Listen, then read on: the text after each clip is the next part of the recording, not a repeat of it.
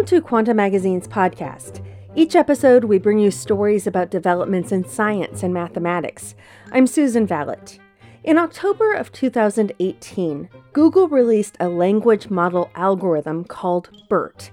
It was Google's first language model that was self-taught on a massive volume of online data. But it still struggled with one thing. That's next.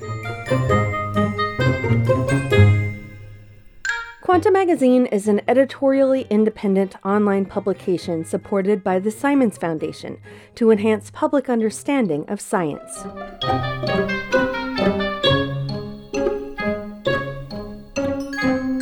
When Google released BERT, Nora Kastner, a language model researcher, quickly loaded it on her laptop. Like her peers, Kastner was impressed that BERT could complete users' sentences and answer simple questions. It seemed as if the large language model, or LLM, could read text at least as well as a human. But Kastner, who at the time was a graduate student at Ludwig Maximilian University of Munich, remained skeptical. She felt LLMs should understand what their answers mean and what they don't mean. It's one thing to know that a bird can fly. Kastner says a model should automatically also know that the negated statement, a bird cannot fly, is false. But when she and her advisor, Henrik Schütze, tested BERT and two other LLMs in 2019, they found that the models behaved as if words like not were invisible. Since then, LLMs have skyrocketed in size and ability. Ding Xiao leads the SAFE Artificial Intelligence Lab at Carnegie Mellon University. The algorithm itself is still similar to what we have before. However, the scale and the performance is really astonishing. But while chatbots have improved their human-like performances, they still have trouble with negation. They know what it means if a bird can't fly, but they collapse when confronted with more complicated logic involving words like not, which is trivial to a human. These models work better than ever before, but then they struggle with something so seemingly simple. Recent studies have finally started to explain the difficulties and what programmers can do to get around them. But researchers still don't understand whether machines will ever truly know the word no. It's hard to coax a computer into reading and writing like a human. Machines excel at storing lots of data and blasting through complex calculations, so developers build LLMs as neural networks. They're statistical models that assess how objects, like words in this case, relate to one another. Each linguistic relationship carries some weight, which is fine-tuned during training. That weight codifies the relationship's strength. For example, rat relates more to rodent than pizza, even if some rats have been known to enjoy a good slice. In the same way that your smartphone's keyboard learns that you follow good with morning, LLMs sequentially predict the next word in a block of text. The bigger the dataset used to train them, the better the predictions. And as the amount of data used to train the models has increased enormously, dozens of emergent behaviors have bubbled up. For example, chatbots have learned style, syntax, and tone all on their own. Kathleen Carley is a computer scientist at Carnegie Mellon. Each year, these things are getting better and better.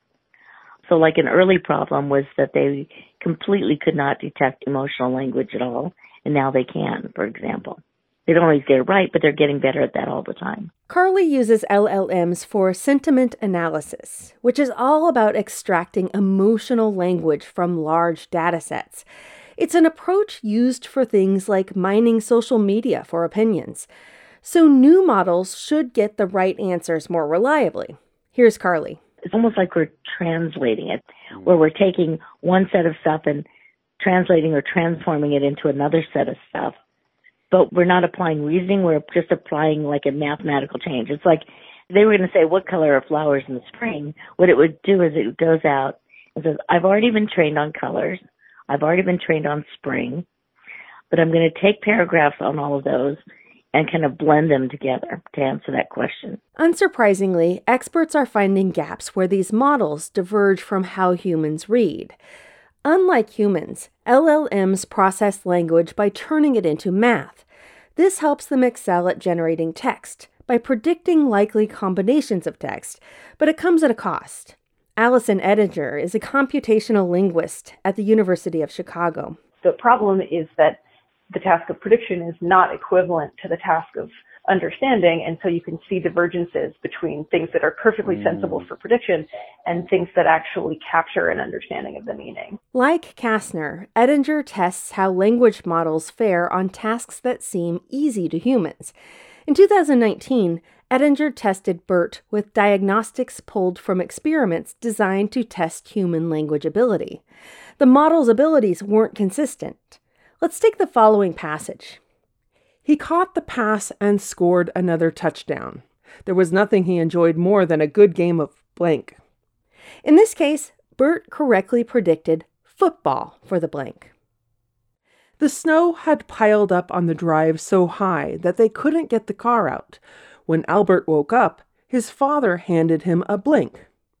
Here, BERT guessed note, letter, and even gun for the blank, all incorrect.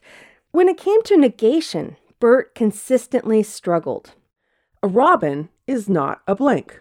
On this, BERT predicted the blank to be robin and bird, both wrong. On the one hand, it's a reasonable mistake. Here's Edinger. With language models, what they need to do is they need to try to fit the distribution of the data as effectively as possible. And so they're going to pick up on cues and strategies and heuristics that across a maximum number of contexts and training are effective for prediction. To take the robin is not a bird example, in very many contexts, robin and bird are going to be predictive of one another because they're probably going to co-occur very frequently. And so in general, this is going to be a very good rule for aiding prediction, for helping to increase the certainty about what is going to come next or what else might occur in this context. Still, any human can see it's wrong.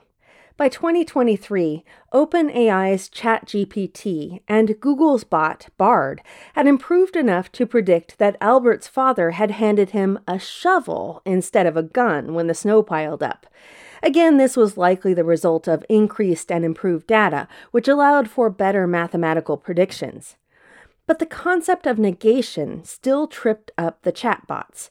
Consider the prompt, "What animals don't have paws or lay eggs, but have wings?" Bard replied, "No animals." ChatGPT correctly replied bats, but also included flying squirrels and flying lemurs, which don't have wings. Edinger says, in general, negation failures tended to be fairly consistent as models got larger. But general world knowledge doesn't help with the negation items. The obvious question becomes, why don't the phrases do not or is not simply prompt the machine to ignore the best predictions from do and is? That failure is not an accident. Negations like not, never, and none are known as stop words, which are functional rather than descriptive. Compare them to words like bird and rat that have clear meanings. In contrast, stop words don't add content of their own. Other examples include the, and with. Nixing every and so on makes it easier to analyze a text's descriptive content. You don't lose meaning by dropping every the, but processes used in some older specialist models sweep out negations as well, effectively ignoring them. So why can't LLMs just learn what stop words mean? Negations matter to us because we're equipped to grasp what those words do. But models learn meaning from mathematical weights.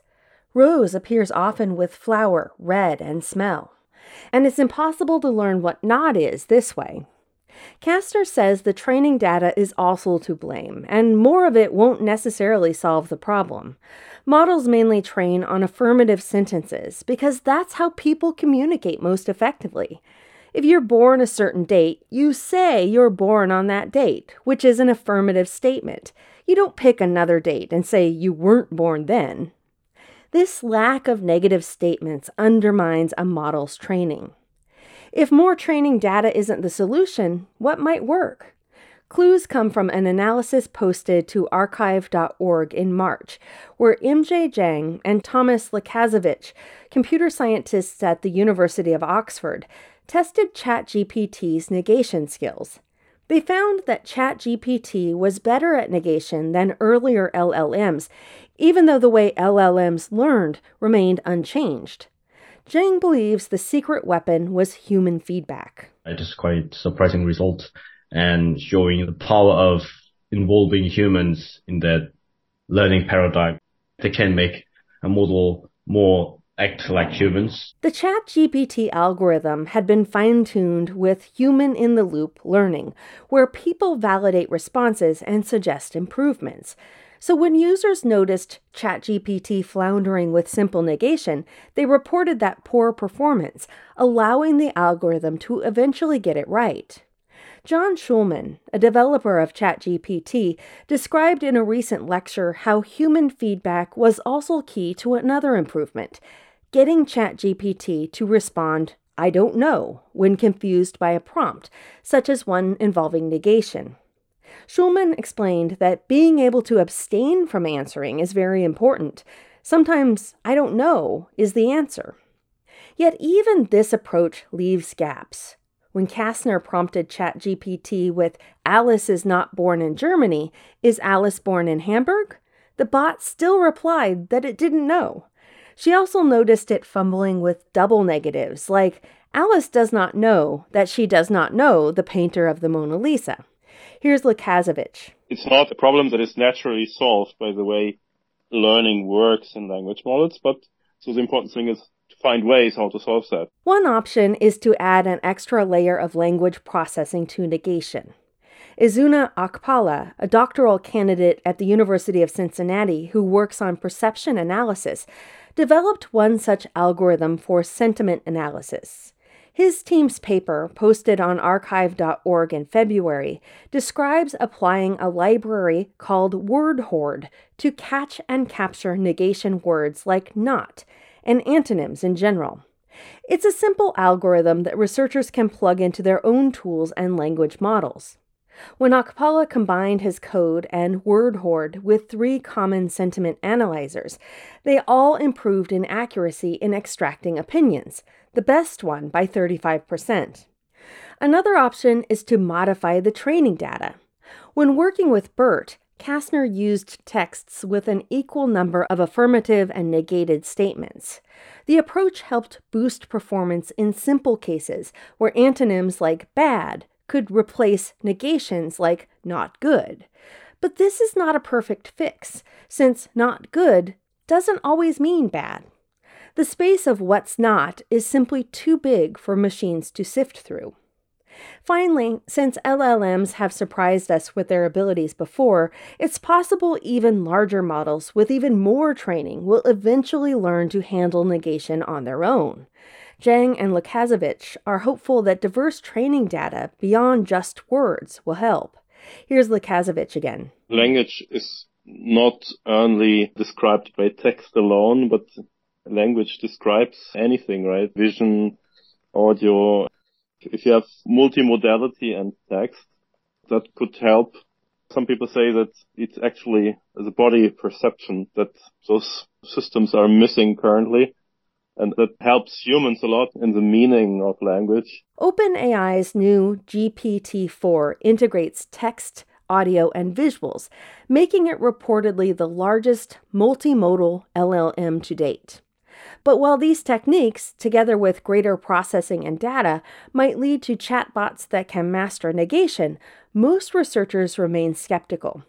You remember computational linguist Alison Ettinger. We can imagine a world in which actually understanding language is very helpful for prediction also, such that models would end up learning to understand language as a byproduct of needing to predict language.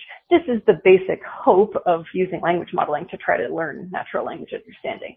But we can't actually guarantee that that will happen, since we're just hoping that it will sort of emerge as a byproduct of trying to learn to predict things. Ettinger suspects it'll require a fundamental shift, moving language models away from their current objective of predicting words. Human children, when they're learning language, they're not fundamentally trying to predict the language. That's not the basic operation that they're doing during learning. What they're trying to do is map from those language inputs to some sort of conceptual representation, some sort of meaning, right?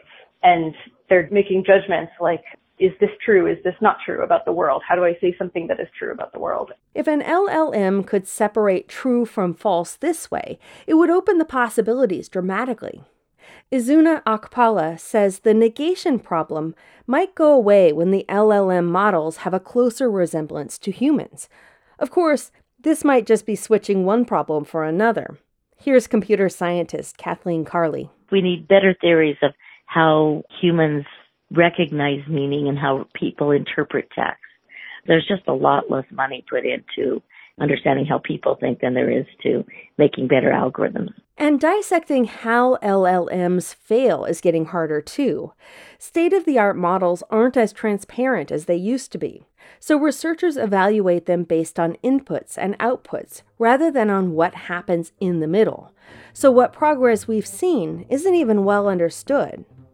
And language model researcher Nora Kastner suspects that the rate of improvement will slow in the future. Still, she says she would have never imagined the breakthroughs and gains we've seen in such a short amount of time. Arlene Santana helped with this episode. I'm Susan Vallet. For more on this story, read Max G. Levy's full article, Chatbots Don't Know What Stuff Isn't, on our website, quantamagazine.org.